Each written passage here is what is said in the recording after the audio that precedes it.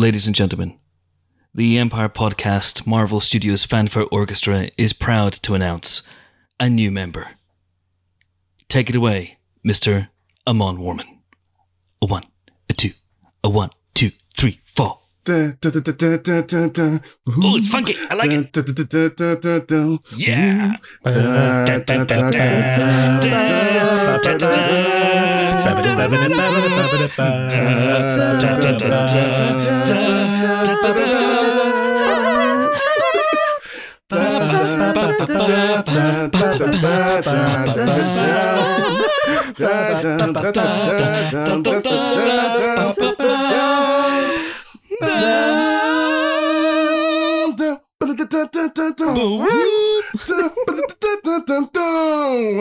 Yeah, that is how you do it. That is not how you do it. I think it's kind of how you do it.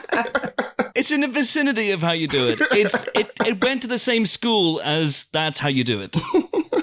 Different classroom, you wouldn't know it. Hello, Pod. I'm Chris Hewitt, and welcome to the latest in our series of Empire Podcast spoiler specials dedicated to... The Falcon and the Winter Soldier? Thank you, Helen. I forgot the name of the show. The Falcon and the Winter Soldier. What was that show? That one with that Falcon and that Winter Soldier? Yes. I think it was called The Bus That Couldn't Slow Down. I just got confused because there wasn't a lot of actual falconing in this episode, unless, of course, you look at the end credits. Did anyone spot that? Well, we'll get to it. Anyway, in this episode, we will be discussing the show's third episode. We're at the halfway stage, folks, of the latest MCU Disney Plus show. The episode is called Power Broker. It is directed by Carrie Scogland and is written by Derek Kolstad. And joining me to discuss it are three colleagues of such lethal cunning who have all decided to spend part of their day off by talking about the Marvel Cinematic Universe. Good Friday? No. That's a great Friday. First up is a woman who, it turns out, despite the fact I've known her for years, has been an insanely rich baron all along. Who knew? It's Helen O'Hara. Yeah, you know, I just don't like to talk about my vast wealth. I like to... Yes, and resources. I just like to pretend... Of which there have been no hint previously. No, well, it wasn't relevant before, was it? So, I mean... Okay, yes. You might say it was that good. I could have helped on several occasions with my vast resources, that they might have been useful to me to mention before, but I say no. Possibly. It's only just come up. No. Look who's spending on everything. Helen's been rich all along. Second is a man who, turns out, has been on the run for years, even though he was friends with one of the greatest of all of the Avengers, who could have cleared his name in about 5 seconds. It's Ben Travis. Hello. Oh, no, you got to use my secret identity, Chris. Come on, we've spoken about it's this. Sharon Travis.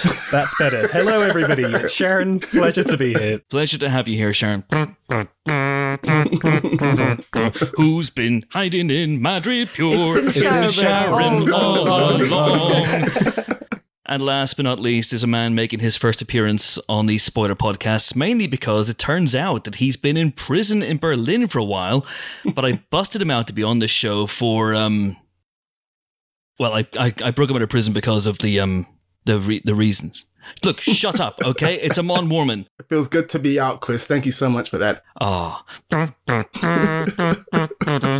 Who's been broken out of Berlin jail? It's been Amon all along. I think there's a reason none of us became professional musicians, and I think every week the readers get a taste of why that is. Helen revealed before the show began that she reached grade 8 in singing. I know, as you can all tell. Out of what? How many grades are there? There are 8. Listen, we're being deliberately bad. I'm choosing to hide my light under several bushels. Oh, I've just got like a whole stack of bushels because of all my cash. Fat stacks of cash, fat stacks of bushels. That's me. Anyway, to the recap cave. After an opening sequence in which we see a TV ad for the Global Repatriation Council, aka the GRC, we then see John Walker, aka Captain America, and Lamar Hoskins, aka Battlestar, come up against a dead end in their investigation into the Flag Smashers. Walker, who is increasingly un-Steve Rogers-like with each passing episode, does a couple of swears. language and yells, "Do you know who I am?" in the face of some poor schmo like he's just an Instagram influencer gone mad. Next, Sam and Bucky are in Berlin, having got an appointment to see Simo in prison, who no longer seems under CIA jurisdiction, by the way. Bucky, being some sort of huge galaxy brain making all the right moves at the moment, decides that he wants to go in alone. He and Simo have a chat, during which Simo tries to reactivate Bucky, only for it to fail. Nevertheless, Bucky agrees to break Simo out of prison, which he then does remarkably easily given how dangerous Simo is. Annoyed to find this, Sam eventually comes around to the idea of Simo being free, although he does point out that Simo killed King T'Chaka of Wakanda, and that the Wakandans might want revenge. You might want to store that piece of information for later on. It might come in handy. Anyway, the three form a merry little band of sorts, trying to find the trail that leads to the new super soldier serum during the rounds. Simo also reveals that he's been mega rich all this time, which somewhat undermines his actions in Civil War, but we'll get to that. Simo decides that they should go to Madripoor, a lawless island nation near Indonesia. Meanwhile, someone that we assume is Carly Morgenthau's mother, Doña Madani, passes away in a camp for people awaiting repatriation after returning from the blip. Carly is very sad about it. In Madripoor, Sam, Bucky and Simo go to a nightclub. The Princess Bar, no less, a name known to fans of the comic books. Well, they try to set up a meeting with Selby. Presumably not Mark Selby, the Chester from Leicester and two-time world snooker champion. Sam, posing as someone called the Smiling Tiger, has to drink a drink with some snake entrails in it, and then after instigating a bar brawl, in which Bucky goes full Winter Soldier, they are invited to see Selby, a contact who may be able to point him in the right direction. After Sam blows their cover by getting a call from his sister Sarah banging on about that bloody bank loan again, another fight breaks out that ends with Selby being killed by someone off screen. Luckily, not before she gives him a name, Dr. Wilfred Nagel.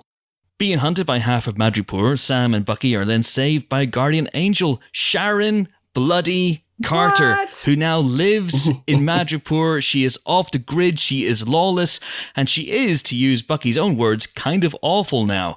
And she's been on the run for years after basically breaking into a cloakroom and taking some clothes and a shield, which seems like the punishment isn't really fitting the crime here, but anyway. Without anyone around to clear her name, apart from all the people who are around to clear her name, even though she totally did the thing she was accused of doing, Sam then offers to help clear her name if she'll help them out. Even though, having busted out one of the world's most dangerous criminals and then swanned around the world with him on their private jet, if anyone needs to clear their name after this, it's going to be Sam and Bucky. Anywho, after showing off some funky dance moves at another club, despite still being wanted men, they track Nagel to a shipping yard where presumably a giant ship has just been freed after wedging itself into the port. While Sharon fights off a bunch of goons, presumably the Power Brokers, Power Pack, maybe? Power Pack. Wow, they've grown up. Power Pack. Oh my god. Crossover. Sam, Bucky and Simo head to a secret lab and have a chat with Nagel, who admits to being able to make the super soldier serum with samples of blood that it's heavily implicated come from Isaiah Bradley. Nagel says he made 20 vials, but they were used by Carly and co, who stole them from the Power Broker. Finding a secret gun, place exactly where I would keep my secret gun, just under my desk, Simo shoots Nagel, and then the lab is hit by an explosion. In the chaos, it looks like Simo has double-crossed him and escaped, but showing up wearing his new nifty purple mask, he helps free Bucky and Sam. Sharon then chooses to stay behind in Madripoor because if she sets foot in America, she'll be arrested, just like Leonardo DiCaprio in Inception. Anyway, off they pop. Meanwhile, Carly blows up some innocent people. The Flag Smashers are moving up to terrorism, so you should be more polite. Walker and Hoskins continue to home in on Sam and Bucky's trail. And on Simo's private plane, after talking about the shield, Sam says maybe he should have destroyed it. Bucky mutters darkly once again about taking the shield from Walker. They go to Riga to follow up a lead on Carly, and are walking through that picturesque and wonderful European city when Bucky says he's going for a walk, which they've just been doing. Anyway, picking up a couple of very familiar looking beads, he is suddenly confronted by an old friend or possible foe. Ayo, part of the Dora Milaje, Wakanda, has entered the chat, and things are about to get very dangerous very soon for Marvel's brand new purple helmet. Now, folks, because he's called Helmet and he's got purple Purple Mask. Lot happening in this episode. Yeah. Lot happening in this episode. Mm-hmm. But where do we stand on this episode? If I may, I'm still a little bit unconvinced by this show. 3 episodes in, and it's only got 3 episodes left. It's not clicking for me for reasons we may get to later on. Yeah, I have some real issues in this one as well. And I'm going to say it's the writing, but in fairness, I don't want to just blame the screenwriter, because as we all know, these things get, ripped to shreds and put back together in new formats and everything else. So it may not be the writer's fault, but the way the writing is portrayed on screen is not good at the moment. I feel like we're getting people having very unnatural, stilted conversations because they haven't set things up earlier, because there are so many moving parts that they're trying to establish. And, that conversation that Carly has on the street corner where it's like, hey, let's muse about our origins, shall we? It didn't ring true for a second. And, if the idea is that the Global Repatriation Council is a bunch of bad uns who are essentially failing, taking from the poor and failing to give back to the poor in some fashion, we need that established. We need that to be clearer than it is right now, because everything is clear as mud. And there's room for nuance and there's room for confusion, especially in a spy movie. But this doesn't feel like constructive confusion. This doesn't feel like our heroes are picking up on the things that don't add up and using those non-additions to establish what the mysteries are. It just feels like chaos behind the scenes of a TV show, rather than feeling like chaos in the real world that our heroes are trying to make sense of. Because they never talk about this stuff either. They never seem to get into the nitty-gritty of that. And this is what is frustrating. The characters are not dealing with the complications of the show, and we as an audience are therefore having to try and figure it all out ourselves from little asides that don't quite work. So there's still loads of good stuff. I still, love these 2 guys. I still love their chemistry. I think it's a great cast overall. Obviously it looks great most of the time. I have some nits to pick there, but I just want it to be more elegant in its storytelling, and I'm having some issues there. Yeah, but for example, I'm not bounding out of bed on a Friday morning to watch it at 8 o'clock the way I did with WandaVision, which was so bold and ambitious and played with a formula and took risks and took chances. And I think that this is so far the very straightforward slice of MCU that we were probably expecting. I just wish I was clicking with it and connecting with it a little bit more. And I'm sure there will over 3 episodes to go. Yeah. I'm hopeful that all these pieces are being put into place, and I'm hopeful that it will begin to connect. But Amon, you are new to the spoiler specials. We've talked about the show, you and I. We've talked about the show, you and I. And obviously you were on our Sam and Bucky celebration episode. But I want to get your take on the show, first of all, and then the episode. Where do you stand on Falls so far? Well, on the show, I'm still sort of excited by it. I am that person sort of like 8 a.m., leave me alone. It's MCU time, the vampire's playing, you know what that means, do not enter. I'm that guy. And there's a lot of really sort of good and interesting stuff here. I think some of the setup is really, really interesting. And I'm like Helen, though, in that I wanted to actually talk about some of the stuff it's showing us. Because I feel like, just to go back to episode 2 for a second, that scene, for instance, where Sam and Bucky are surrounded by police officers in the middle of the street. Great scene. I love what it's showing, but nobody is talking about that. Nobody's engaging about what just happened after the fact. And there's at least 2 other scenes I can think of off the top of my head right now, which are exactly the same. And it just feels weird to me that we're 3 episodes in and every episode has been very distinct from one another. They haven't even begun to hint at coalescing, which I think is a problem. And this episode in particular, episode 3, felt like it was a mess, and it felt like it was in a rush too often. Like, I think about the scene when Sharon comes back into the picture. She saves them, great, but then she sort of, we stop for like a good few seconds for her to update us on what she's been through in the last few years. It doesn't feel like she'd do that in that moment. They are on the run from half of Madripoor. People are still hunting them. They're still in the middle of the street. Get to safety first and then do that. But because this episode in particular felt like it was being pulled in many different directions and they were trying to advance everyone's story a little bit, it doesn't give enough time to get into the nitty gritty and actually slow down and relax and breathe for other people's stories who might need it more, like a Sharon Carter. Her note about heroism as well just came out of nowhere. It was prompted by nothing in the conversation. It just felt really, really staccato. And I absolutely agree. I think that's another sign of the same sort of tell, but in the wrong place at the wrong time, don't show. You know. Yeah. I'm still hopeful that things will begin to gel because, you know, as I sort of said on the other podcast I was on, they're getting into such interesting territory here. And I feel like they are on the edges of saying something profound, but they need to actually say it now and address it. Like, this show is about racism in quite a big way. The R word hasn't even been said and we're 3 episodes in. They haven't even said that word yet. Come on, we got to actually engage and talk about this stuff now. So I'm hopeful, but this episode for me was the weakest of the 3 by quite some distance.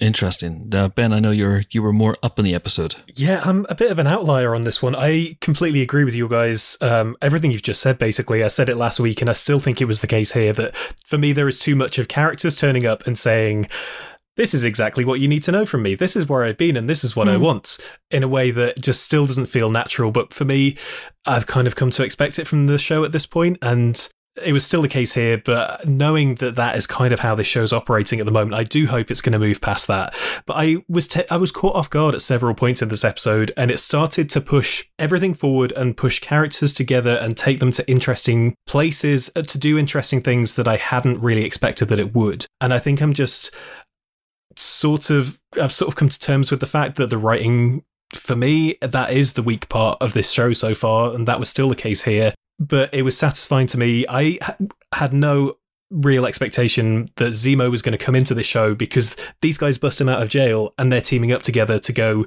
on this mission. And as soon as it started to go to that place, I was like, oh, wow, I'm intrigued to see where this goes because this feels like a really interesting dynamic and quite a fun dynamic. I really liked the location of Madripoor. Weirdly, it felt realer than a lot of the locations that they've been to in the show so far that are real places. It felt like it had a real identity, and I was like, oh, I get what this place is supposed to be. Yeah. I liked Sharon coming into it. I agree her entrance was rushed, and yes, she's turned up and blurted out where she's been and what she's doing. But at the same time, so far in the MCU, that character has been kind of such a nothingness for me, and even just to see her come in and have a bit more character, a bit more personality, see her beat up a bunch of dudes with a pipe was cool. Yeah. For me, this felt like, again, as much as the writing isn't quite where I want it to be, I said last week, it felt like to me the show hadn't settled into itself. And for me, I still have a lot of quibbles with it, but it felt a bit more like it was relaxing into itself and letting these situations and these characters kind of start to interplay a bit more in a way that I didn't necessarily expect at the start of the series. Are we meant to think that Sharon's the power broker at this point? It's definitely a scenario I can, Yeah, possibly, but I don't think so. There's still a gap in the credit sequence for someone. I wonder if that might be the power broker ultimately. Do you think it would be? What would the show gain from that? What would she gain from being a power broker? Cynically, it would be a way to give what has been a boring character an unexpected twist, an unexpected amount of colour. She clearly has a lot of anger, a lot of bitterness at this point. She's clearly very rich, much like myself at this point. So, there's an argument there. I think we're at the very least meant to suspect that she might be. I'm not saying that she is, but I think we're at least meant to be wondering about that. She has resources that she can call upon in Madripoor. She probably got Patch on payroll. That's a Wolverine gag for any comics readers out there. I just think she's she may be, not just dealing in stolen art. She may be doing some more stuff as well.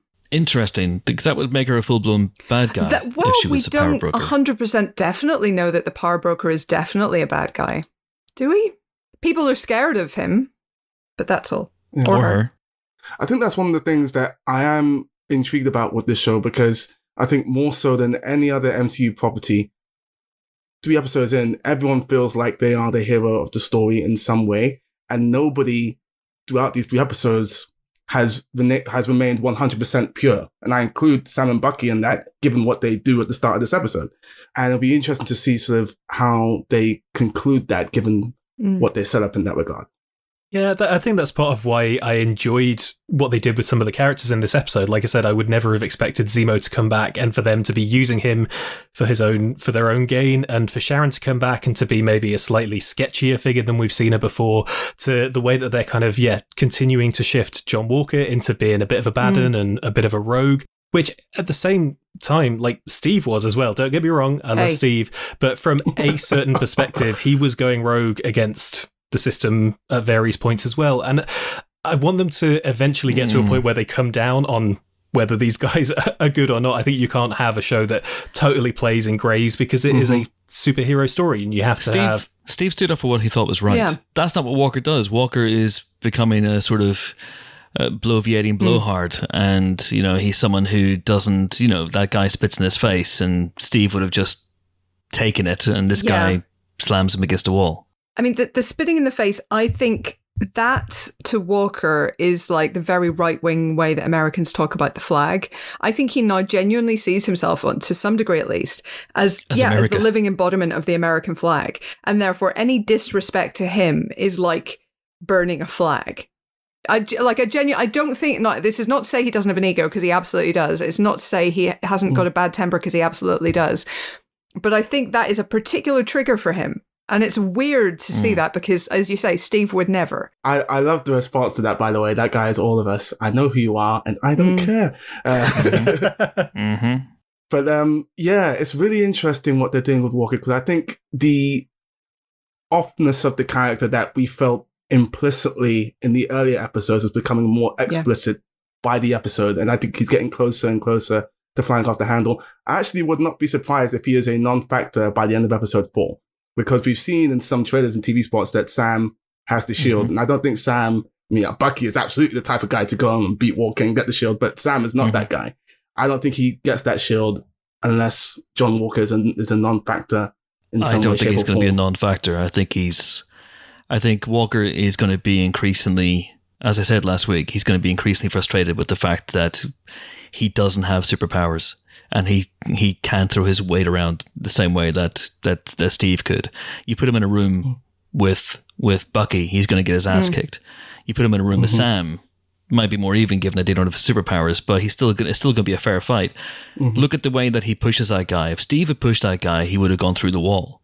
And I think Walker's going to get he's going to get his ass handed to him, and that shield's going to be taken off him at some point, and he's going to want to get it back.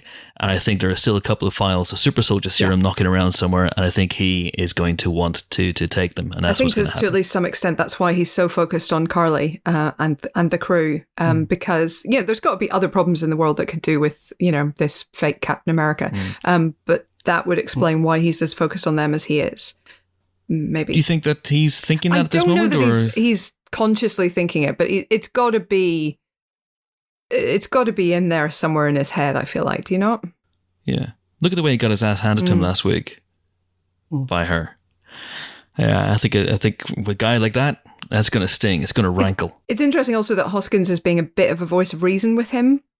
So that gives me some hope. I think he might end up being, a little bit more of a good guy, I hope. But do you think he's going to get the old serum as well? Lamar? I don't know. No? I don't see it. I don't think so. I don't know. It's interesting they haven't really established yet how much is left. Like, we know Carly took 20 vials. Obviously, various people in the Flag Smashers now clearly have taken it. They've left that pretty vague at the moment, haven't they, of how much of that is left? And I think that'll be a big part of the series going forward. Like, is there enough to go around for potentially John and Sam and maybe other people? They have said 8, but that's based entirely on assuming that all the people that Sam and Bucky met who had the super soldier serum were all the people who were given it. So I don't know where, they're acting like 8 is definitely the number. And I think you're right. That's actually not clear at all. They just met 8 of them. They know there are at least 8, but it could have been given out 20 times already. But Carly does say she still has some. There were a couple of close-ups of files in Nagel's lab just before it blew up. Are we meant to infer that was super soldier serum? Are we meant to infer that Zemo's pocketed it? Does he have a master plan himself? He keeps talking about how he wants to destroy the Winter Soldier program and shut down the super soldier serum, but that motherfucker's planning something, isn't he? I don't think Zemo would pocket it because he wants to destroy the whole thing. Bucky, I could see maybe pocketing. I don't think either of them pocketed it. I think that was just his experiments have been interrupted, but I'm not sure I believe him that there were only 20, and I definitely think it's unclear how many are left. So there's a lot of wiggle room. If they go the route of, having John or Sam take these serums, I think what will define their characters is the reasons why they're taking them in the moment. Because John, as you say, Chris, he wants to be the biggest, baddest dude out there. Whereas Sam, I think it'd be more for protection and the right thing and that sort of thread. So it'll be interesting to see if they go that route. Although, I wouldn't mind either way, Sam taking it or not taking it. Because, in the comics, he hasn't taken it, but he's still every bit Captain America. So I could see them going either way with it. I think it goes back to the Erskine thing, doesn't it? The Dr. Erskine thing. It amplifies what's already in the man. Good man. So if John Walker and Sam Wilson took exactly the same serum at exactly the same time, the results would be radically different. One would still be our hero and our Captain America, and one would not. Yeah, we don't need that guy being any more of a super douche. Am I right? Super douche. Interestingly, the scientist is another reason to suspect Sharon Carter, though, right? So he says he was picked up by the CIA after working for Hydra, which is obviously where she went after the fall of S.H.I.E.L.D. So she would potentially have known about him through the CIA. Potentially, yeah. But then who were those dudes trying to kill Sam and Bucky and Zemo? I mean, they were just, dudes. In the shipyard. Just dudes, just random dudes who had rocket launchers? This is another thing that I was slightly confused by. Like, who kills Selby? I thought Sharon did, but then there's a line that she says which implies that it wasn't her.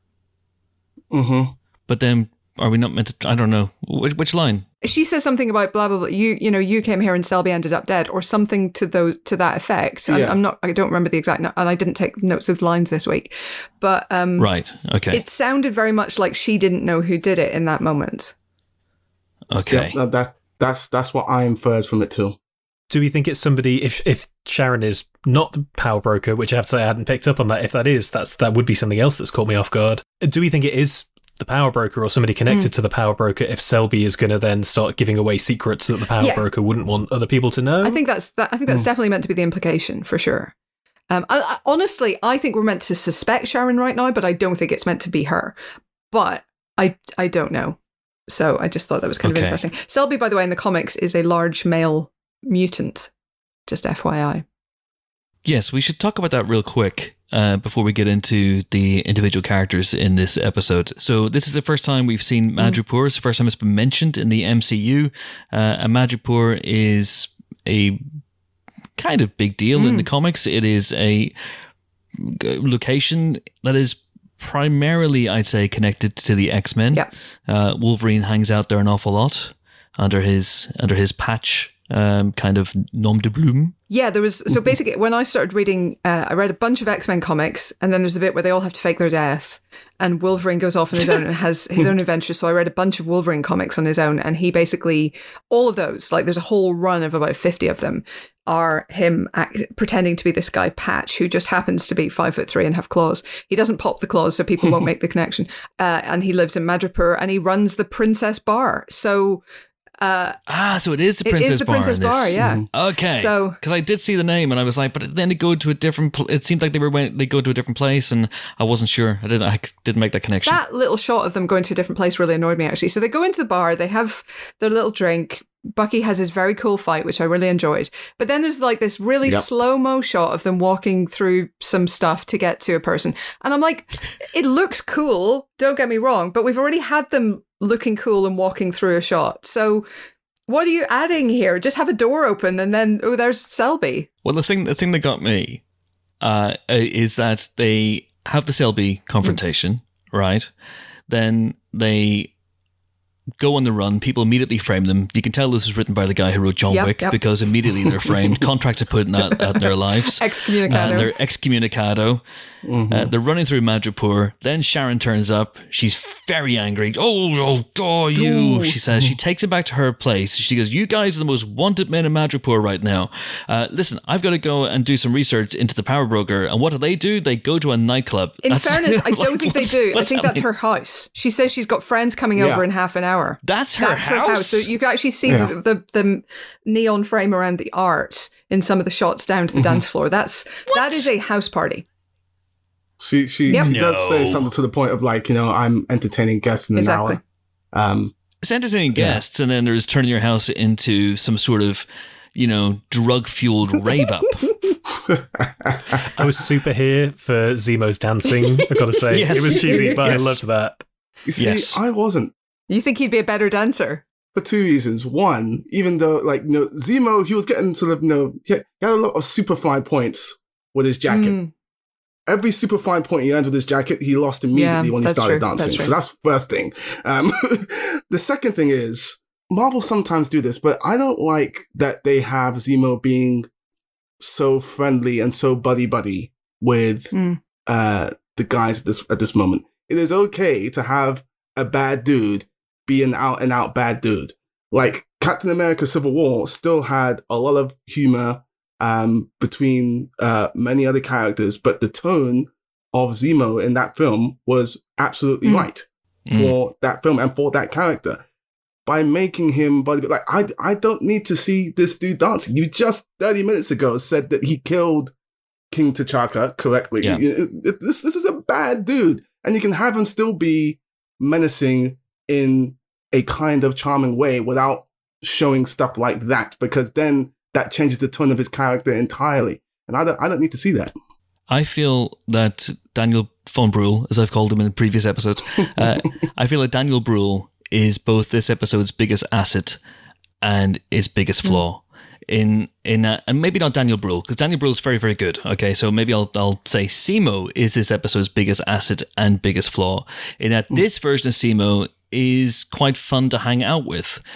But he completely contradicts everything we've known about this character so far, and this is really, really clumsy retconning. And obviously he's going to turn them at some point, and obviously he's going to be the big bad of the show, and we're just waiting for the other shoe to drop on that. But I had lots of issues with him, and this sudden revelation that he's Baron Zemo, and that he's insanely rich, and that he has his own private plane, and a butler who apparently has just been standing there on the runway for 7 years.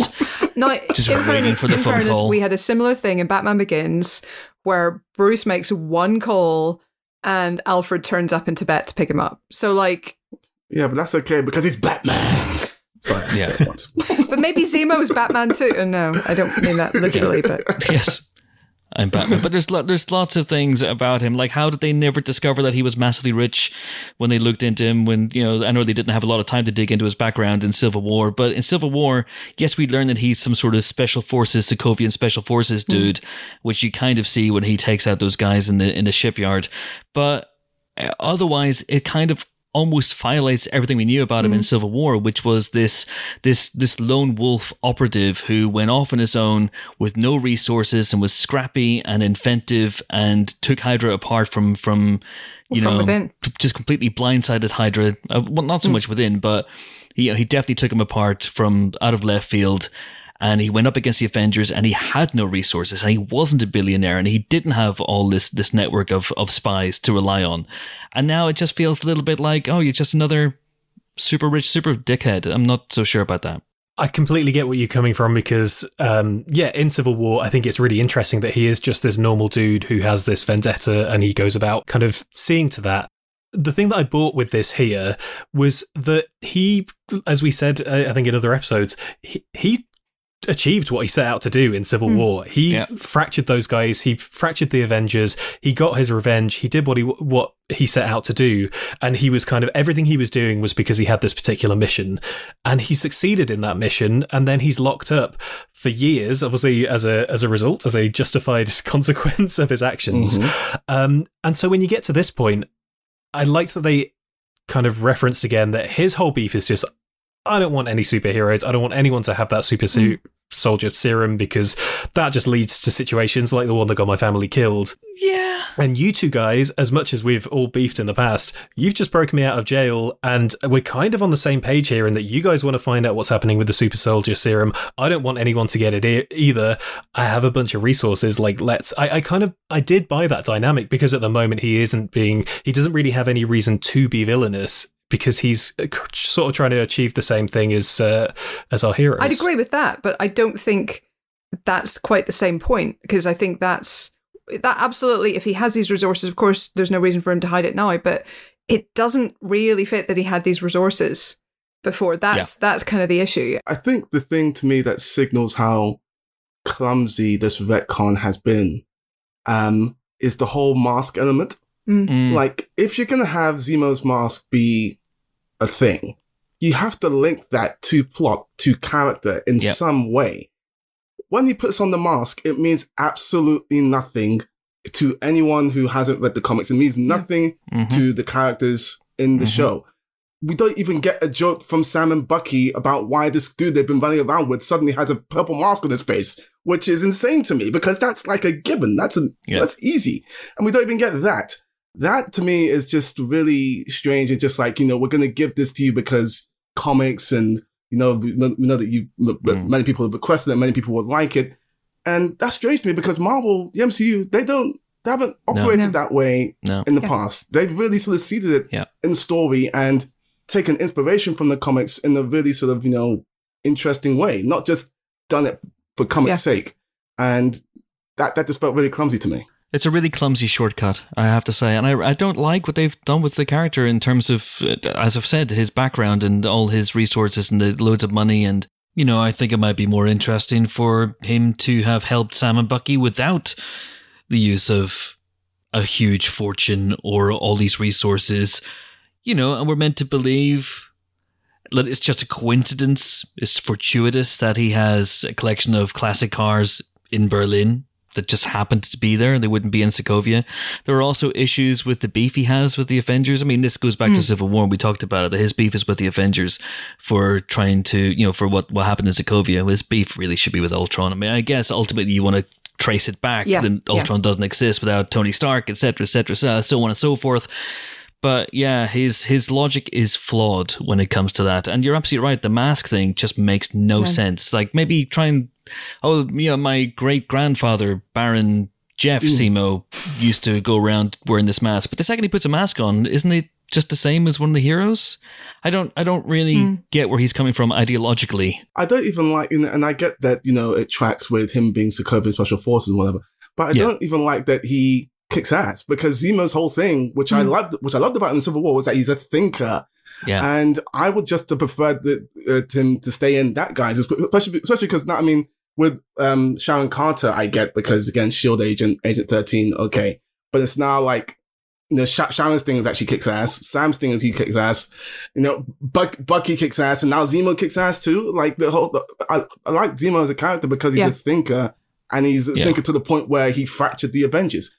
Focus on that. Let him be that. You don't have to have him kicking ass as well. I think there is still going to be a lot of that there. I do think he is still has plans within plans and wheels within wheels. And so I do think like there is going to be that coming into it more and more. And we're going to see that a lot of this bonhomie was fake and was put on. I trust the show that much. I do think that's got to be a thing that's coming. Although I'd quite like it if it didn't, if I'm honest with you, because we're all waiting for it. Maybe the big twist is he's really straight and on the level, and it is something like Sharon Carter's power broker or something. It's hard to imagine who else it would be. That he's done what he set out to achieve. He did it in Civil War. And once he gets rid of the last vestiges of the super soldier serum, then he's got no beef with Sam or Bucky. Maybe, I don't know. But he himself, Daniel Bruhl, is a lot of fun in this episode. Little things like his mumbled apologies when he first arrives in the garage with Sam and Bucky. The fact that he has excellent mask hair when he takes off his mask towards the end. Just little quips, little things like telling his butler to give them, to give them the food to Sam and Bucky if it doesn't pass the smell test. Little things like that he's got there's a sense of humor. The playing with Bucky's chin when he's offering to sell him, that was pretty great. Yes. Yes. But the circumstances around Zemo being crowbarred in the plot also feel to me like a bit of a clumsy shortcut, in that I was going through my head, we knew that Zemo would be a part of this show, and we knew from the trailer that he was out of prison. So I was thinking, okay, well, how's he out of prison? Perhaps he disappeared as part of the snap, and then he came back, and suddenly he was free, and so he went around and he's building up his criminal network, and he's going to try and take down what's left of the Avengers again. Maybe. But no, I did not have on my list of options. Bucky just breaks him out at the first opportunity for reasons. Okay, so this is interesting. First of all, I think during the intro you were talking about whether he's held by the CIA or the Germans. He was technically, Everett Ross was with the Joint Terrorism Task Force when he was picked up in Berlin. So presumably that kind of, or he was picked up in, I guess, Russia. But anyway, the point is, it does kind of make a certain amount of sense. He would have been handed over to the Germans and imprisoned in Germany because he wasn't working as a CIA agent. He was working for this International Joint Task Force. But yeah, I mean, I think we're meant to believe, or at least suspect, that Zemo could have built up his criminal network or continued in charge of his criminal network from prison. I think it's one of those situations where, and this might be where the wealth is useful, where he has bribed a guard or guards to carry his messages in and out.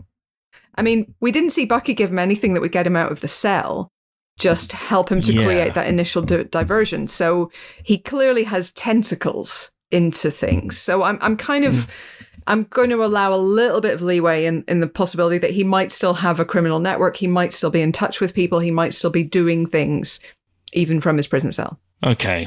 Maybe. What do you think of the breakout itself, where one of the world's most dangerous men just waltzes out of prison? Yeah, I mean, I had some questions about how he got out of the cell in the first place. Mm-hmm. Same here. I also have those same questions. Yeah, I have a lot of logistical questions about how this happens and why it was so easy. My one positive note on that is that I liked the way that they did it, where it's Bucky saying, hypothetically, if this happened and I did this and this happened and this happened, then maybe we could get Zemo out, and he's already done it. I thought that was a fun way of doing it. But the actual plot, I think that was quite a choppy way of showing you how he did it in a way that then you don't have to actually really explain how he did it, because I think that method didn't really make any sense. Yeah, no, they have a line to the point of then things go to lockdown, and then right after that line, there's a line where we see Zemo leave his cell. If things are going into lockdown, then that cell should be locked down. So, note to prisons: keep your cells locked. You know what I'm saying? We do see that he has a key card. That's when that's after he gets the uniform from the guard. But isn't it in the book? He opens the book and the key card is in his book. I couldn't tell. Yeah. Okay. That's what it was. But it's his Bucky giving the key card. Yeah. He already has the key card. So Bucky just helps with the diversion. Hang on a second. He's got all the accoutrement he needs in his so-on-the-nose Machiavellian book, and he's already planning to break out, and then Bucky just happens along. I guess he needs the diversion. I will be honest. I was really worried the book was going to be the Count of Monte Cristo, so I was at least glad that it wasn't that. No, he's the bangly bang Count of Monte Cristo, Helen. What was that? The Bangly Bang of Monte Cristo? That's right, Ben. Anyway, so many questions, so many little questions there, but who knows? Who knows? Perhaps he won't be the bad guy after all. Perhaps it'll be very much a case of from Zemo to Hemo, which is Zemo hero, zero to hero. Oh, I see. I did really like as well the conversation on the plane, the Trouble Man conversation, where Sam has to admit he's out of line, but he's right. Everybody loves Marvin Gaye. I liked that. And that felt like one of the few times in the show we've had people just having a conversation about normal things where they're not kind of just explaining plot or motivations to each other. And just those little notes really, really work for me. Yeah. And these characters who are so at odds, finding some kind of middle ground in Marvin Gaye and the way they invoke that little book. I hadn't realised before that it was Steve's little book that Bucky's using. Yeah. No, you're completely right, though. Steve adored Marvin Gaye was the most important and best sentence of the entire episode. I think we can all agree. Of course he did. Man has taste. Also, Steve being like an inherently completely good person, it really makes sense that he's one of those friends who you'd say to, oh my God, you have to listen to this song or listen to this album. And they actually would listen to it. If there's somebody who would do that, it's Steve. Yeah. What a guy. We should bring him back. Yes, we should. Although I'm increasingly less convinced of a Chris Evans cameo. No. But it's just not going to happen. But you know, where the hell is Steve? Maybe Steve's a power broker. Ever thought about that? Ever thought about that? Yeah, I thought some of the Bucky and Sam stuff in this episode was a little bit on the nose. The whole "will you move your seat? No, you won't move your seat, will you? No." It was a little okay. We've seen that, but still, it was cute. I didn't mind that one. The one I did mind was the whole "this is in every action movie" bit. When they're sort of trying to break out the shipping container, and I think Sam says this is in every action movie, and that felt very on the nose and unnecessary. Yeah. I do appreciate still that as part of the character dynamic of these two, like they are not working together, and their plans, as little plan as they have, never goes right because they won't listen to each other and they're not on the same page. And I'm excited for them to get to the point. Like, we love seeing people do things well, and they're both very skilled, capable people. So I'm hopeful for the end of the series when presumably they will start listening to each other. They will team up as the Falcon and the Winter Soldier, hatch plots together and actually pull them off, you know? It's interesting, like in the bar fight where the Winter Soldier goes full Winter Soldier, which I thought was like a cool fight, really liked it. And you've got Zemo there trying to sow distrust and trying to make Sam doubt whether Bucky is stable enough to work with.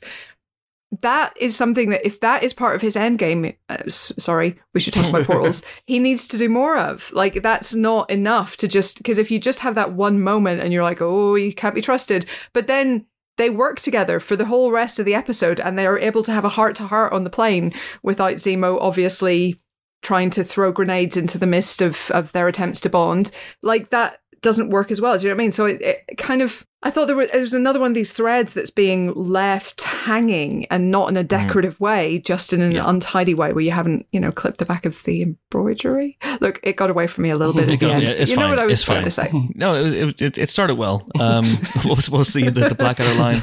It started badly. It was tailed off by the end, and the less said about the middle, the better. The better, yeah. But apart from that, you nailed it. I still have issues with the Bucky and Sam banter, such as it is. It still doesn't feel. It feels like approximations of cool things people say in movies rather than being dialogue that these two guys would actually say. Especially Bucky's this really weird character in that he's obviously very, very 40s and so straight ahead and still very much a man of his time, to the point where he brought Leia. Do you remember her from episode 1? Where he brought her flowers and on a first date, but then he says, "Let me just walk you through a hypothetical." He says things like that as well. Oh, he could be educated and from the 40s. You got more than just that arm in Wakanda, man. Oh, we're going to get to that in a second. We're going to get to that in a second for sure. But yeah, Bucky's really interesting because Sam is making, I think, the whole series, the whole season started off with Sam making a decision that we've talked about the show, and I'm on. I know that you don't agree with. And you thought it was slightly out of character, didn't you, that Sam gave up the shield? And the show feels almost a little bit like it's jumping through hoops to try and justify that decision, because it's not the decision that the Sam at the end of Endgame made. I wouldn't call it out of character. I was just annoyed in that they gave us that moment in Endgame and then they backtracked. And the way that Anthony Mackie has been talking about the show and the interviews, it's like he never ever at any point accepted the shield, and that is just false in my mind. But when I take a step back and sort of try and ignore that moment, it does make sense why he's hesitant about taking on that shield and taking on the responsibility for many, many reasons. Not just the race factor, but sort of like, can I live up to what the previous man who held the shield and what he did? And that, to me is very, very interesting and very, very human. And very, very relatable in many, many ways. I just, hope that in these final 3 episodes now, we get more of a focus on so many of these threads, including and especially that one, because that's sort of the really, that's the body of the show. But it feels like, beyond, the odd scene here or there, we haven't really gotten into it, the nitty gritty, and addressed the thing. And I think in the final 3 episodes, they're going to really need to zero in on themes and maybe tidy up things and take themes off the board to give way to the more important stuff going forward. Here's a thought. Imagine if this show had started with Isaiah Bradley. That would have been interesting. And Sam learning about Isaiah Bradley and then had decided not to take up the shield. That is a conversation. Now, obviously, increasingly obviously, I think, it's not a conversation that Marvel's willing to commit to fully. They want to kind of, allude to things and refer to things, but not really necessarily, it seems like, engage with things. Now, I would love to be corrected on that. I would love for this show to do a Black Panther in the last 3 episodes and really dig into some major issues. But right now, it feels like they want to sort of say racism exists and is bad, but without actually saying racism exists and is bad. Luckily in this country, it's not something we have to think about because apparently there is no structural racism in this country, according to our government. But Helen. Didn't you know? Anyway, but I mean, it's genuinely like it's not quite that sort of whitewashing or gaslighting, but it's not a million miles off at this point. It's like they want to sort of acknowledge that it exists without acknowledging it exists, and it is frustrating. And I get why they want to globetrot and they want to have it that kind of James Bond, glamorous, exciting, multiple locations kind of a globe. Although I must say, Indonesia and the people of Indonesia look awfully like the people of Atlanta, Georgia. But at the same time, if you are telling a story about who gets to be the new Captain America, maybe a bit more time in America might be worth exploring. 100%.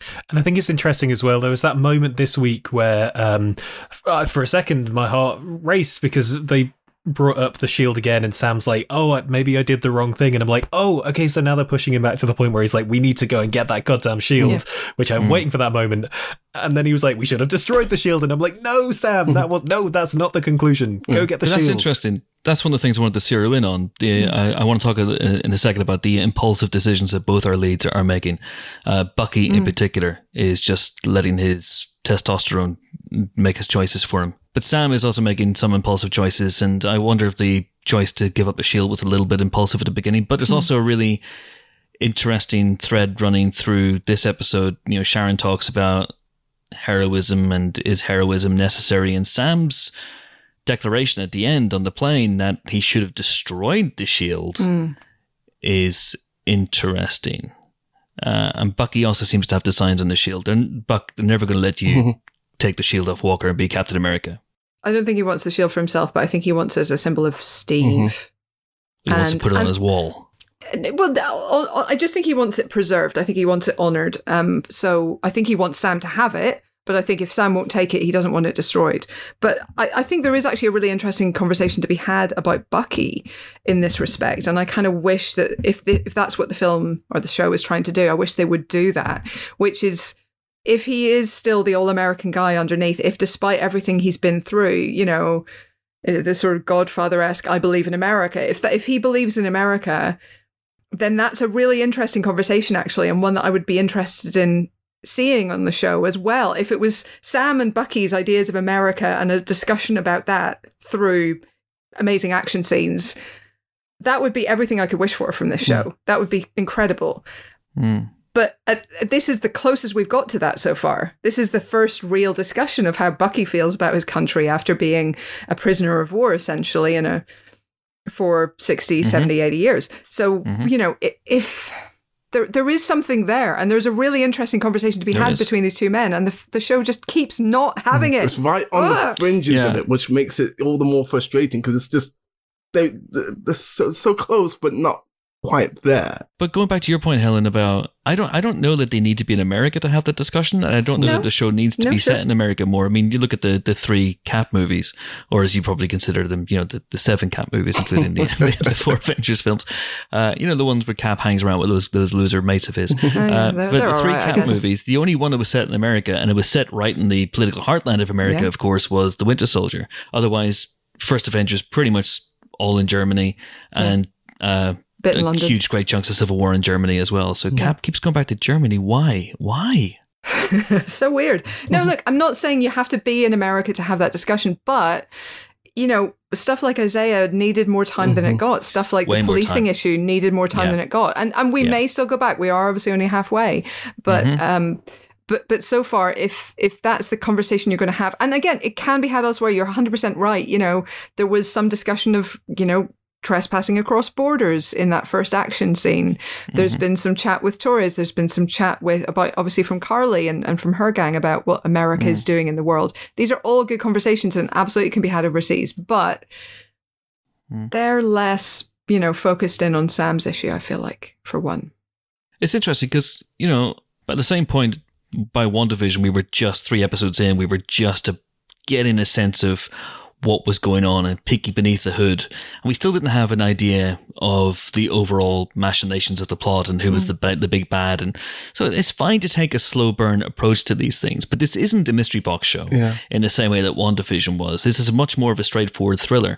And I would like to have had more of a sense at this point with 3 episodes left of exactly A, what they were up against, B, what they needed to do, both of them need to do separately and together. So, obstacle, objective, how they're going to overcome that to achieve this. That's what I want to know. At the moment, it's still nebulous. Are they really bothered about the super soldier serum? Is that the main thrust of their investigation? Is it the Shield? Is it Walker? Is it the Flag Smashers? Is it the Power Broker all of a sudden? What is the overall thrust of the show? Where is it going ultimately? Maybe next episode will finally give us that burst of direction that I think we need. Yeah. I am still kind of feeling that as much as I respect that they started the show by giving Sam and Bucky a lot of separate space by not bringing them together in that opening episode, I still think that's kind of a mistake, that to have a sixth of this whole story that has all of these different characters and all of these different threads that need bringing together, to not even have our main characters together by the end of that first episode. Like, I think you could have done that half an hour in, still given them a decent amount of time by themselves, but brought them together a bit earlier so you can get the other stuff moving as well, because I agree with you, Chris. To be honest, if you ask me now, I don't quite know, again, I apologise for the use of this word, but I don't quite know what the end game is of this series, what the central thread is, what the central threat is, and it's kind of half doing the mystery thing of like, oh, everyone's a bit shady, but it's not a mystery show, and I think that's partly why we're not necessarily here going, oh, I can't wait to see what they do next week, because we can't really tell. There are shows, something I really appreciated about Game of Thrones back when it was really, really great, was that it was very, very detailed in its if it was like a board, if it was a game, it was very, very clear in its rules and the certain trajectories of people, and you could kind of project forward, oh, this person's going here and that person's going there, so maybe these people are going to meet and they're trying to do this and they're trying to do that, and this is how these things are going to happen. And I feel like it's all sort of unclear in this, so we don't really know where anyone's headed or quite what anybody wants, and then where this whole thing might be going. But also with Game of Thrones, what was amazing was that when there were twists, so you thought you knew what was happening, you thought you knew who was going where and what they needed to do, but there were twists that came out of something that had also been established. There were things that came out of twists because other characters had met up with other characters 6 episodes before and had a discussion, which you heard, and you just didn't realize that meant that X would happen now instead of Y. That's the kind of thing that this show is not really getting yet. It has all of these moving parts, but we don't know what anybody's point is and anybody's end game, is. And therefore, like, it when they clash into each other, it's neither, something that, oh yes, that feels right, that feels like what we expected, nor is it a twist, because it's just kind of chaos right now, it feels like.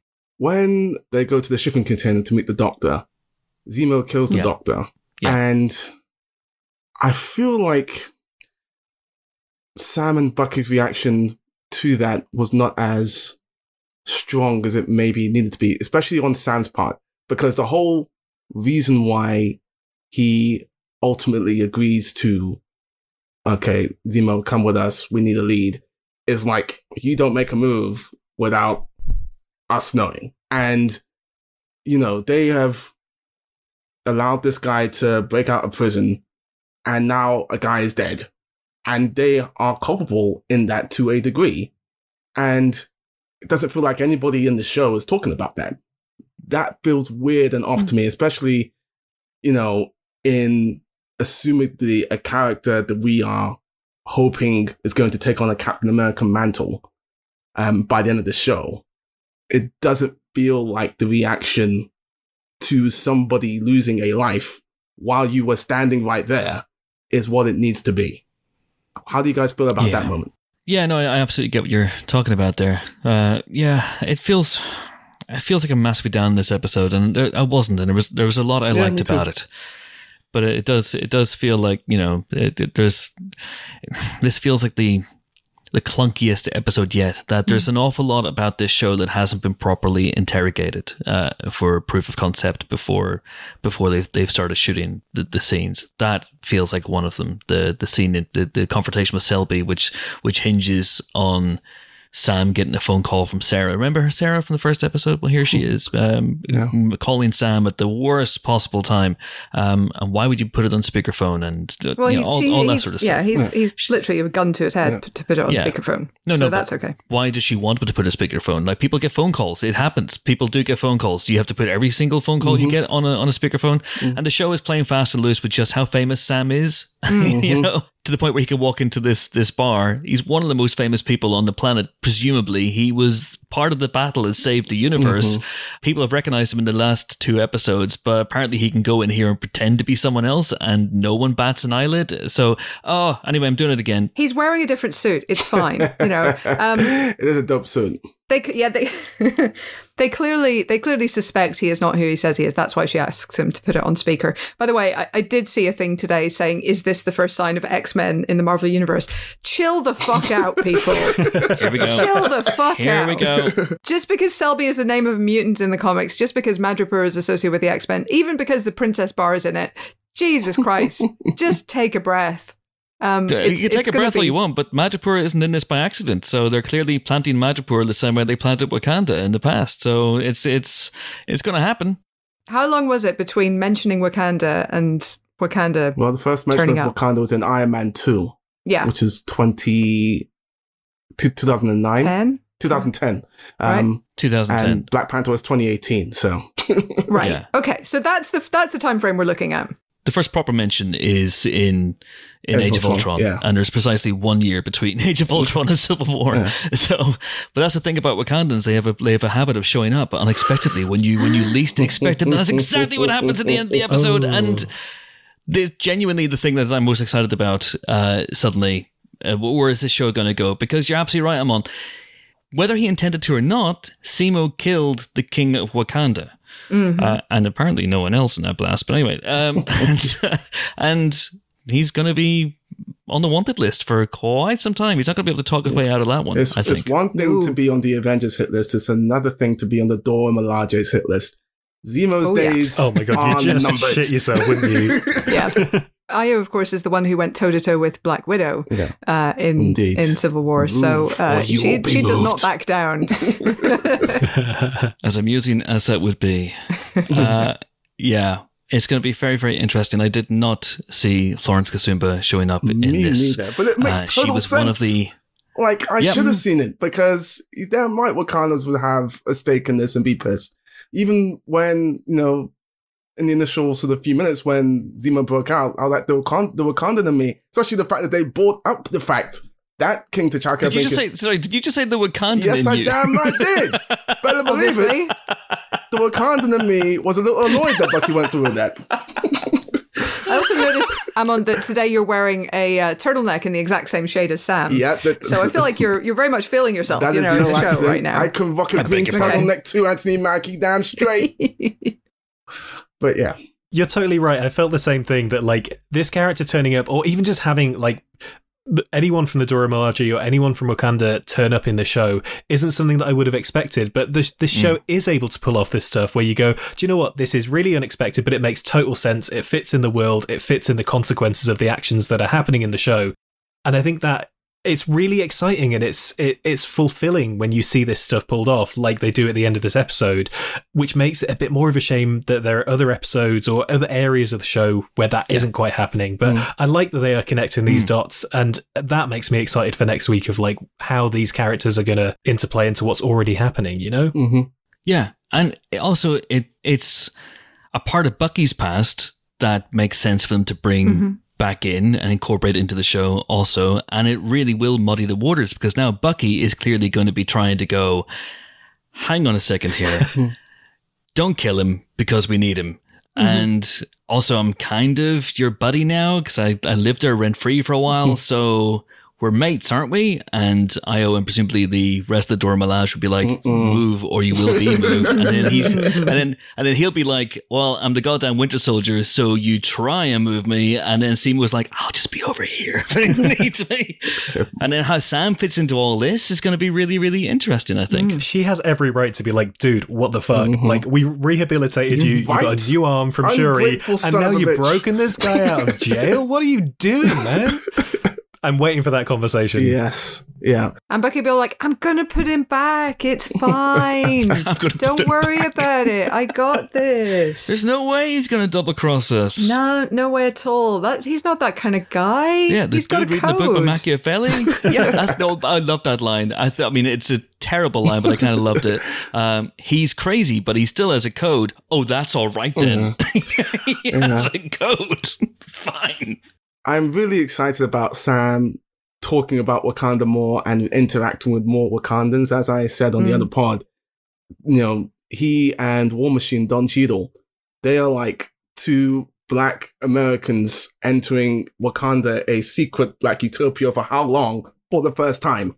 They are going to have a conversation about that we never saw. And I really want to know more of what Sam thinks about Wakanda and Black Panther and everything to do with that. And I think we might get to at least a little bit of that with the introduction of Io. So that's exciting. Yeah. Yeah. And you're getting a sense, I mean, as you mentioned earlier on, that the show's stance on racism in America and where that's going to lead is very interesting. I think the show has an internal struggle with how much it wants to focus on Nat and Sam, and also it has to tell Bucky's story also. In a strange way, bringing Wakanda into it may be a nice way to tie all those things together, so they all, they all come together as one nice big package. But for example, there's little hints in this episode as well. There's that is still on the show's mind. There's Simo kind of black-splaining to Sam or in front of Sam about Marvin Gaye, which I quite liked how Sam was like, well, no, he's out of line, but he's right. And then of course there's Simo's line about Sam being I'd never heard this phrase before. And tell me if this is a phrase that people say, a fashion-forward black fashion man? Forward. Fashion forward is a thing. Yeah. Fashion forward. I mean, is obviously, a thing. I am it, but obviously. Like, I don't even think any of us are it, because even though Amon is well dressed, he's classically well dressed. Like, he's not going out there in like these crazy, duvet ball gowns, which are fashion forward. Like Billy Porter is a fashion forward black man. That's true. I'm looking forward to that. I'm waiting for Amon's Billy Porter moment. That would be incredible. Telling you, post-lockdown, all rules are off. Like, all bets are off. It's going to be amazing. Once all the shops open again, I'm going to go wild with the shopping, guys. The amount of looks I will be serving when I come to screenings. Y'all ain't ready. Has Debenhams closed yet? Because if it hasn't, we can clear it out. Oh, boy. I'm not quite sure you're getting the fashion forward thing with Debenhams, Chris. That's not fashion forward, Chris. No, excuse me. They have the designer's range. Hello. They actually have some nice stuff in there. Yeah, they did have some very nice stuff in there, actually. but hey ho. But yeah, there's clearly things. There's lines in this, and there's Sam's righteous indignation about finding out what's happened with Isaiah Bradley's blood, that it's been used and taken and misappropriated and used as the kind of the basis of what seems to be the Russian super soldier program. I can't tell still where Bucky fits into this. Is he born of Isaiah's blood a little bit? Is that what is that what they're saying here, or does he predate that? He predates that. He was Red Skull was experimenting on him before Steve rescued him. Like, he wasn't with the other prisoners. He was on that. Right. He was on that operating table, which is how he survived to fall into that snowy bank. So the Russians may have tried some more stuff, but I don't think there's any sense that he was part of those later guys. And also, just Nagel's too young to have done anything very significant on Bucky. So I don't think we have to worry about that. He was brought in after those other 5 Winter Soldiers that Bucky trained. So he's definitely not Bucky generation. Again, I don't feel like it's 100% clear whether Steve is somehow, and Dr. Erskine are somehow implicated, but I think that was an attempt to replicate what Dr. Erskine did, and that's what Isaiah Bradley and the rest suffered through.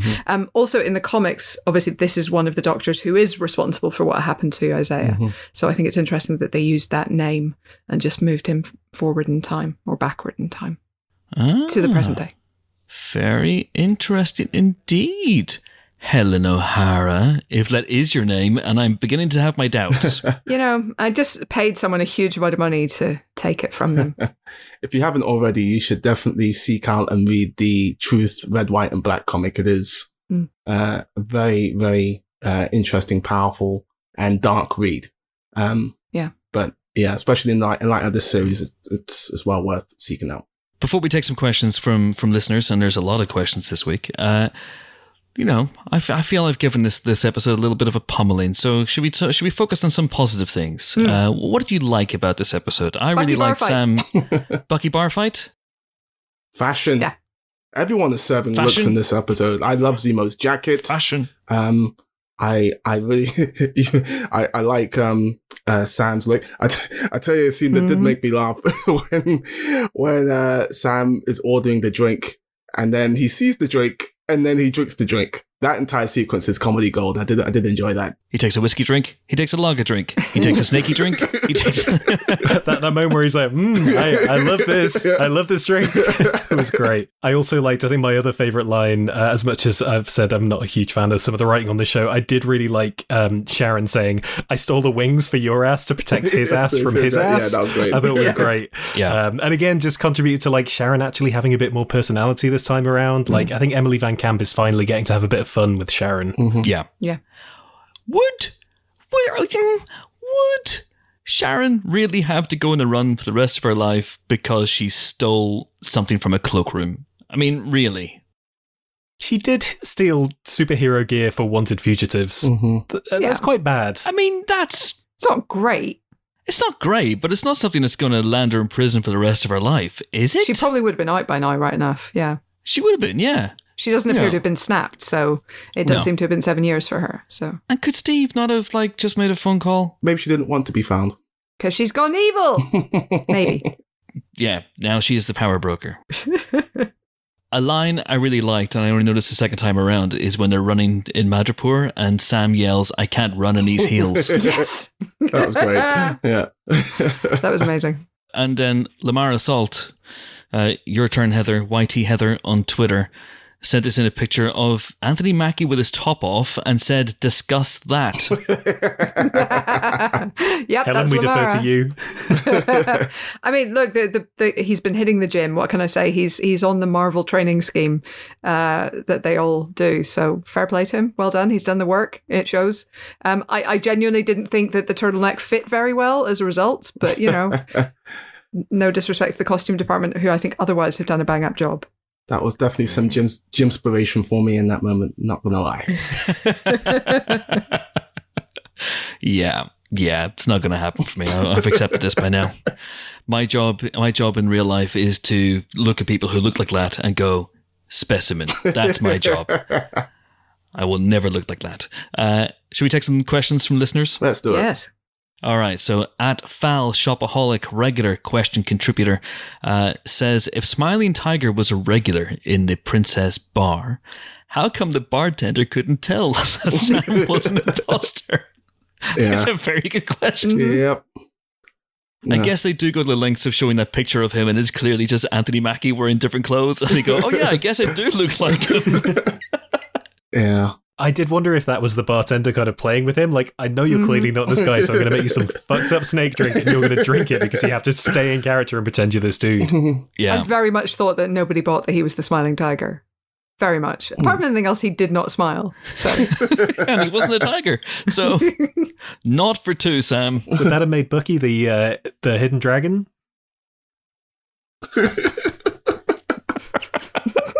You can cut that out. Sure. Hey, did you know that Sam didn't fly this week?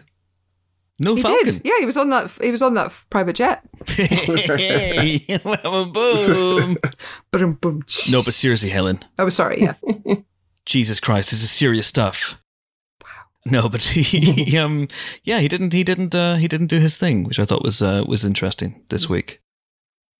Clearly, no one else agrees. No. I think the fight was just more Bucky focused this week, and Okay. I was cool with that. Yeah. As Helen has mentioned, the bar fight was very cool, and I did like how throughout the episode they sort of continually checked in on each other. That was a nice touch in the bromance of it all, and they're building it slowly, but surely. The bar fight was interesting as well because people were taping it and Bucky was acting very much like an activated Winter Soldier rather than James Buchanan Barnes. So I wonder if that's going to come to bite them in the ass as well at some point. Yes. I thought you'd imagine a lot of shit's gone down in that bar over the years. That's probably perhaps a 5'3" mutant. Give it a rest. They're not turning up yet. Jeez. Although he could turn up before other people. Anyway, it will be interesting when all is said and done, because he will need to sort of, once this whole mission is complete, go back to the States, and clearly he's violated the conditions of his pardon in a big way. Big time. So, and that's going to be sort of exhibit A of that. So exactly what consequences and repercussions he'll be facing. Madripoor is a non-extradition country. It'll be fine. Ex-jurisdiction, no problem. Well, he's going to live there for the rest of his days with Sharon Carter. Oh, clearly. No, I'm saying like it won't affect his legal position in the States, or it shouldn't. What happens in Madripoor stays in Madripoor. That's it. Okay. All right. But when I mentioned back at the beginning of the episode, if you cast your mind back to when that happened, it was a few hours ago, I grant you, that I said something about a falcon. I can't remember what I said. Look, it was a long time ago. But did you notice that the actress playing Mama Donya, who passes away, we never knew ye, at the beginning of this episode, and presumably we're meant to infer that she is Carly Morgenthau's mum, maybe? I think I got the impression foster mum. She talks about all of us or something at one point, so I feel like it's yeah. All right. Well, the actress's name is Veronica Falcon. So after casting Victoria Blade in WandaVision, now we have Falcon. So basically, I'm just going to change my name to Chris Winter Soldier and get a part in Armor Wars. That's what's going to happen. I'm going to show up in Armor Wars because they need to cast people who sound like they're superheroes. Amazing. I just noticed it in the credits and I thought it was worth pointing out. Once again, I was wrong, but you got to give these things a go, don't you? Every now and again. Sure. Alpha Shopaholic asks another question, which is, do you think there is any chance that Denai Guerrera might turn up? I think if there were, she would have turned up instead of Florence Kasumba. I feel like that was the moment. So probably not, but I would be delighted because, I'm an Okoye fangirl. Yeah. What Helen said, all of that. At Piccolo135, Daniel Gaze, with Bucky's list of notepad names so ingrained in his mind, is it possible Simo will use these against him to regain mind control? Not to regain mind control, but definitely to push his buttons. Amen. Yeah, that exactly. So yeah. How exactly he pickpocketed Bucky to get that? I mean, that's interesting. Impressive also. Also, it just feels like that little book is something that Bucky could have left behind. He could have put it in a little safe or something while he's off on his missions. He just carries that thing around everywhere. That seems like a dangerous tactic to me. How do we think that he got the book from Steve? Do we think that Steve kind of left it to him in his living will, or gave it to him at the end of Endgame, or do you think he's just kind of nicked it? There's an awkward outtake from Endgame where after he gives the shield to Sam, he's like, "Oh, I didn't get anything for Bucky. I should probably give Bucky something. Oh, here, Bucky, have my special notebook. Here you go." It would make sense if he'd done it after, at some point between Civil War and Infinity War, but we just don't know how much of he's seen of Bucky in between those two. At 1987, Constantine asks, after Bucky, Sam and Simo left the club, Simo ran off by himself and wasn't with the other two guys for a few minutes. Was he meeting up with a contact for something on the down low? There's also that look he gives when Sam asks, do you have any friends in Hightown? And he gives a sort of enigmatic little kind of shrug. He's clearly up to no good when he can. Although, I agree he's up to no good. I'm not sure I agree about those two moments. I think the no friends in Hightown was a sort of slightly underplayed moment of, well, we're obviously not going to the nice place that you say is good to visit, so we're obviously going to Lowtown. So I almost wanted a Garth Brooks reference there, I'll be honest. I wanted a friends in low places kind of vibe, but we didn't get it. Anyway, and when he runs off in the other direction, I thought that was him essentially saving himself because he thought they were done for. And he seemed rather surprised to see them when he basically went the other way around the block, I think, and find that obviously Sharon had rescued them. So he seemed surprised, but not necessarily unpleased by that, I thought. But that's my reading of it. Do you think we're done with Madripoor, or do you think we're going to go back? And I have to say, as someone who's read comics for a long, long time now, I thought it was a pretty spot-on evocation of what that looks like in the comics. So that was a really, really good thing, I thought. I felt like Lowtown could have been a bit older and grubbier around the edges and less neon in Old Town, but otherwise, 100%. And I don't know that we go back. I don't see that we need to. Sharon's still there? Yeah, I think she comes out. Yep, me too. Oh. I mean, I like that they've planted this place that now exists that they could go to hopefully in future things. As somebody who doesn't know that from the comics, as somebody who doesn't know that from the comics, it had a Star Warsy vibe to me. It felt like a sort of scuzzy town full of rogues and criminals in a Star Warsy sense. It had a bit of a Mando feel to me. Yeah, there was big cantina vibes in the Princess Bar, that's for sure. Louis D. Strong, is anyone surprised that Cap hadn't already cleared Sharon's name? Yeah. Yeah. Come on, Steve. Sort it the fuck out. That could have been part of his worldwide trip, part of his time travel-y trip. Hand over the shield, give Bucky the little notebook so he feels special, and also clear Sharon Carter's name, dude. You've got that power. I mean, he was on the run for the first 2 years himself. I get that. He couldn't do much during that time. But yeah, the 5 years. And then maybe he thought she was snapped because he couldn't find her. Or maybe he didn't look that hard, or maybe he didn't want to look because he had basically just kissed her and then ghosted her, and then it would be a really awkward conversation to have. Yeah, and he still fancies her aunt, let's be honest. You know, she was just a stopgap for him. So maybe he chose not to try and find her. Naughty Steve. Naughty. Naughty. At Niall_Journo, am I the only one watching Falcon and the Winter Soldier thinking who could be a sneaky Skrull plant? I hadn't thought about Skrulls in this, but they have done that in several recent Marvel things of going, this character you thought all along was this person is actually a Skrull. And we know they have a Secret Invasion show coming up, so I wouldn't be surprised if they showed somebody being a Skrull, but I have no idea who that would be. I think because there are so many important players here, I don't know how many people there are at the moment that you could unmask and say, this person was a Skrull without it kind of undermining some of the themes and ideas that they're playing with. You got to be very careful if you're Marvel how you use that gambit going forward. Yeah. Because if you... Gambit. X-Men. Madripoor. Oh my god. It's all connected. Let's make one of those YouTube videos that says X-Men confirmed? ? Gosh, I hate those videos so much. During some wild speculation on the Empire podcast, the word Gambit was mentioned. Is this confirmation that Gambit is going to show up by the end of the Falcon and the Winter Soldier? If you do that too often, then it loses a lot of its impact. Yeah. I suspect that we might see something to what you're talking about, Ben, as we get closer to Secret Invasion, but we're still a few years out from that at this point. I think it'll be strange to see any reveal about Skrulls in this show at this point when it comes. But yeah, Strange. Doctor Strange? Doctor Strange confirmed? Question mark. During a period of wild speculation on the Empire podcast spoiler special. I need to put my words more carefully, don't I? You do, which is exactly the sort of thing a Skrull might say. Amon Warmann, Skrull confirmed? Question mark. Is Doctor Strange a Skrull? We asked Gambit.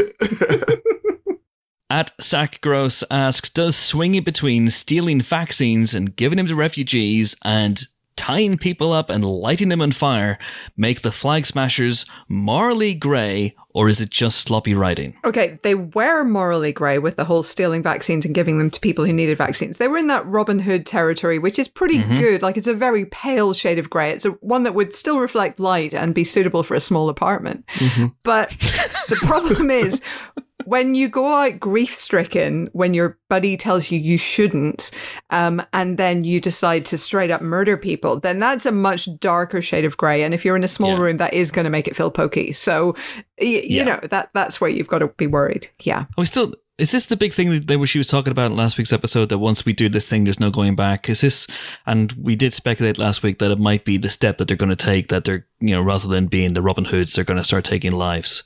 and that might be difficult to throw your weight behind him, ethically and morally speaking. I mean, I thought that was just stealing as much as they were stealing. I didn't think it was going to be murder. I think that was just straight up murdering dudes. Yeah, straight up murdering dudes. That was not cool. I'm struggling to connect with that character, if I'm honest.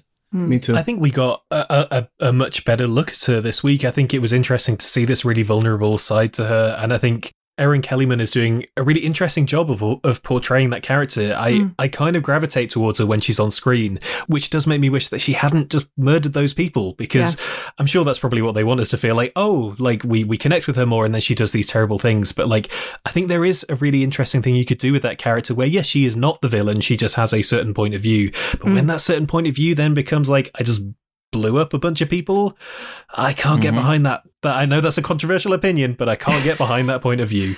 But like, think about it. If she'd just blown up the building, she still would have been in trouble with John Walker and his team. And, public opinion might still have swung further against her. She would still be more kind of under siege than she is. Under siege? Steven Seagal confirmed in MCU. You didn't need to straight up murder people to kind of raise the stakes for her. So it really just does put her more in villainous territory in a way that is kind of disappointing for what we knew of her so far. Mm-hmm. Ben, let me ask you this: Are you a fan of Luke Skywalker? He's a good dude. How many thousands of people did he kill on the Death Star in the first Star Wars movie? Oh, we're getting into Clerks territory here. Oh no, it was Return of the Jedi where the independent contractors were there. Yeah, I'm just saying. Yeah. Luke Skywalker, Checkmate. terrorist confirmed. This affable farm boy from Tatooine actually hides a dark side. Literally. MRD 1981. Do you think we'll see Sharon again in this series, or is she a one and done? No, she'll be back again. Yeah. She's got third billing, the same way that Deborah Jo Rupp did in WandaVision. So she'll be back. She'll play as big a part in this series as Deborah Jo Rupp did in that one. At Bon Idol, do you suppose there's a reason Simo put his mask on for 12 seconds? Because he put it on. And he was like, the peripheral vision is terrible. I can't see anything. It's really hot and it's messing up my hair. I have got to take this off. I think it's because it looked cool, and when he blew those people up, he was like, I want to look as cool as possible, so I'm going to put it on and then blow that thing up, and then I get to have my hero shot, or, well, not hero, anti-hero shot, standing on top of the shipping container with my mask on. Yeah, I don't know how much I buy the mask stuff at the moment. Yeah. Omni Shambles asks who we think's looking out for Sam and Bucky if it wasn't Sharon. Who was the guardian angel in Madripoor? I was operating before Helen mentioned that Sharon might be the power broker. I'm like, Sharon saved Bucky and Sam and Zemo, but the power broker killed Selby. So if Sharon doesn't turn out to be the power broker, then I think it will be the power broker that killed Selby. But he's interested. The power broker, him or herself.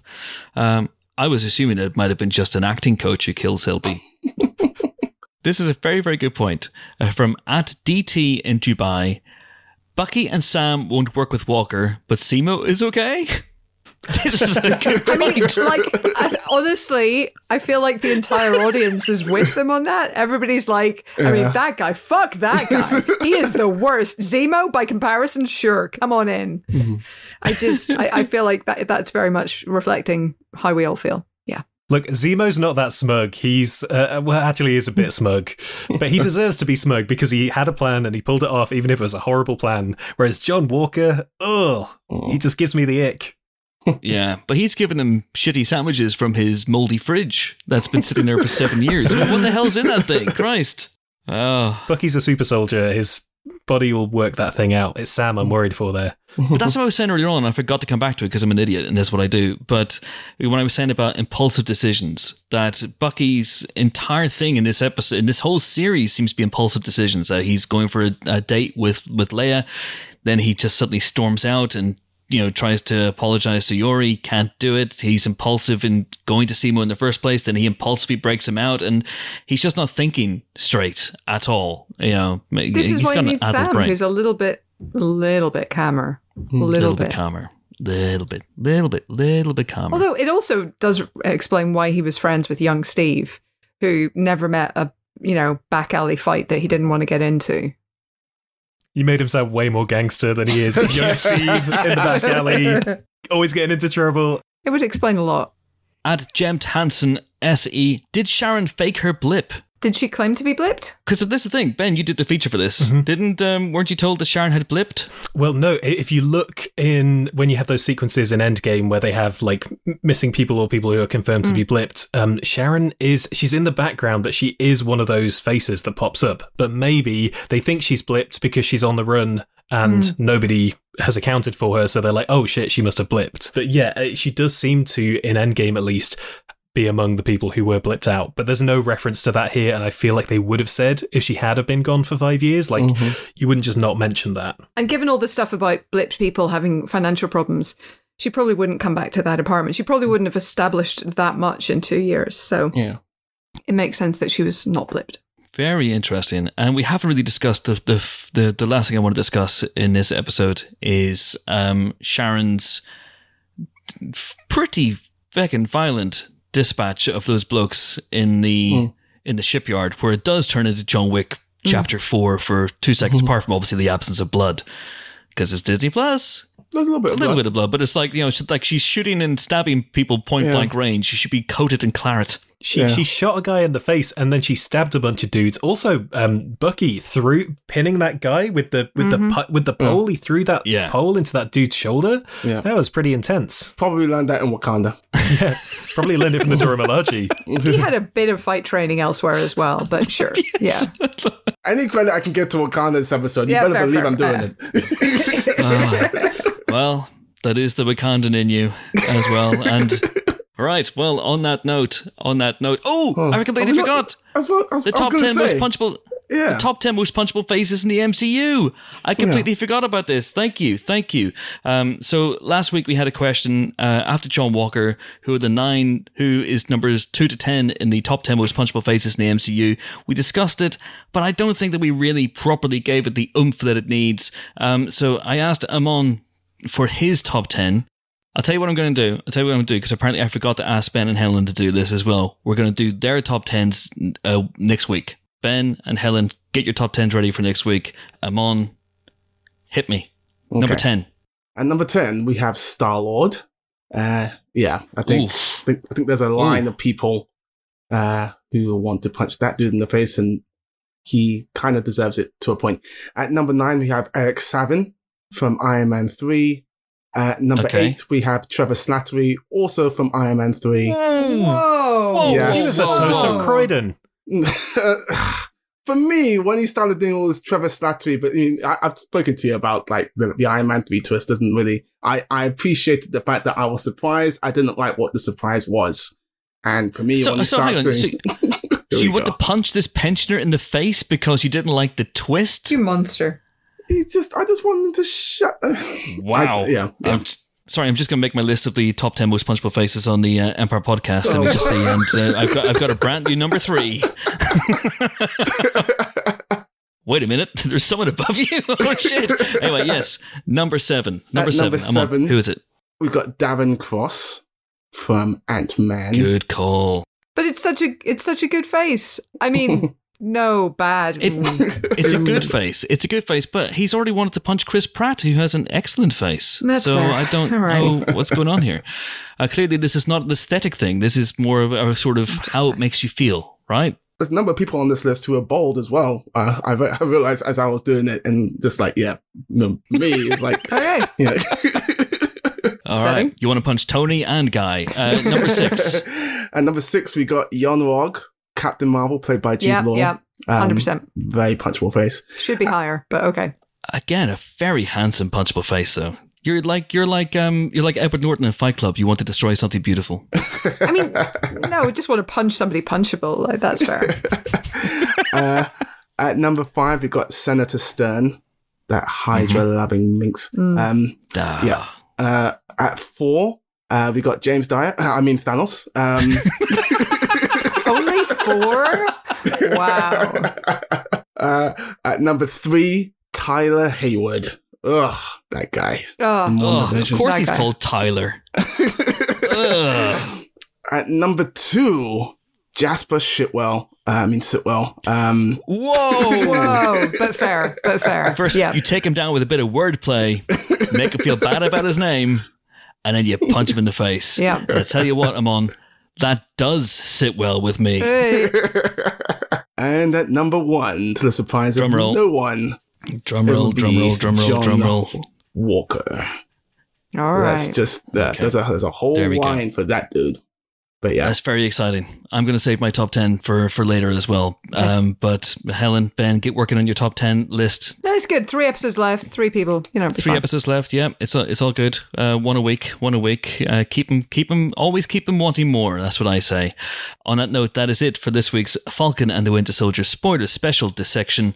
Join us next week for more Falls related fun. It's going to be a lot of fun, hopefully. But until then, it is goodbye from Squadcast name Boom Boom Boom. Now let me hear you say Ayo. Ayo. No, but guys, I was just saying Ben's name. I didn't actually want to call a response. I was just saying Boom Boom Boom. Now let me hear you say Ayo. Ayo. Is it possible not to respond? It's not. Damn it! We could be here all week at this rate. It's Ben Travis. Goodbye. It is also goodbye from the smiling tiger himself, Mr. Amon Warmann. Peace. Peace indeed, my friend. Peace be unto you. It is goodbye from longing rusted furnace. No, she didn't activate. That's good. Helen O'Hara. Boxcar 17. Toodaloo. What? Was Toodaloo on that list of words? Yes. But in Russian. And it's goodbye from me, from Simo to Hemo, because zero to hero. Simo to Hemo. But I don't mean like Hemo as in blood. Anyway, I'm off to Madripoor, to the Princess Bar, and there I'm going to have a drink with a lovely fella. He's got a patch. He's 5'3". He's a goddamn mutant. The X-Men are here. Confirmed on the Empire Podcast this week. The X-Men have entered the Marvel Cinematic Universe. See you next week. Bye.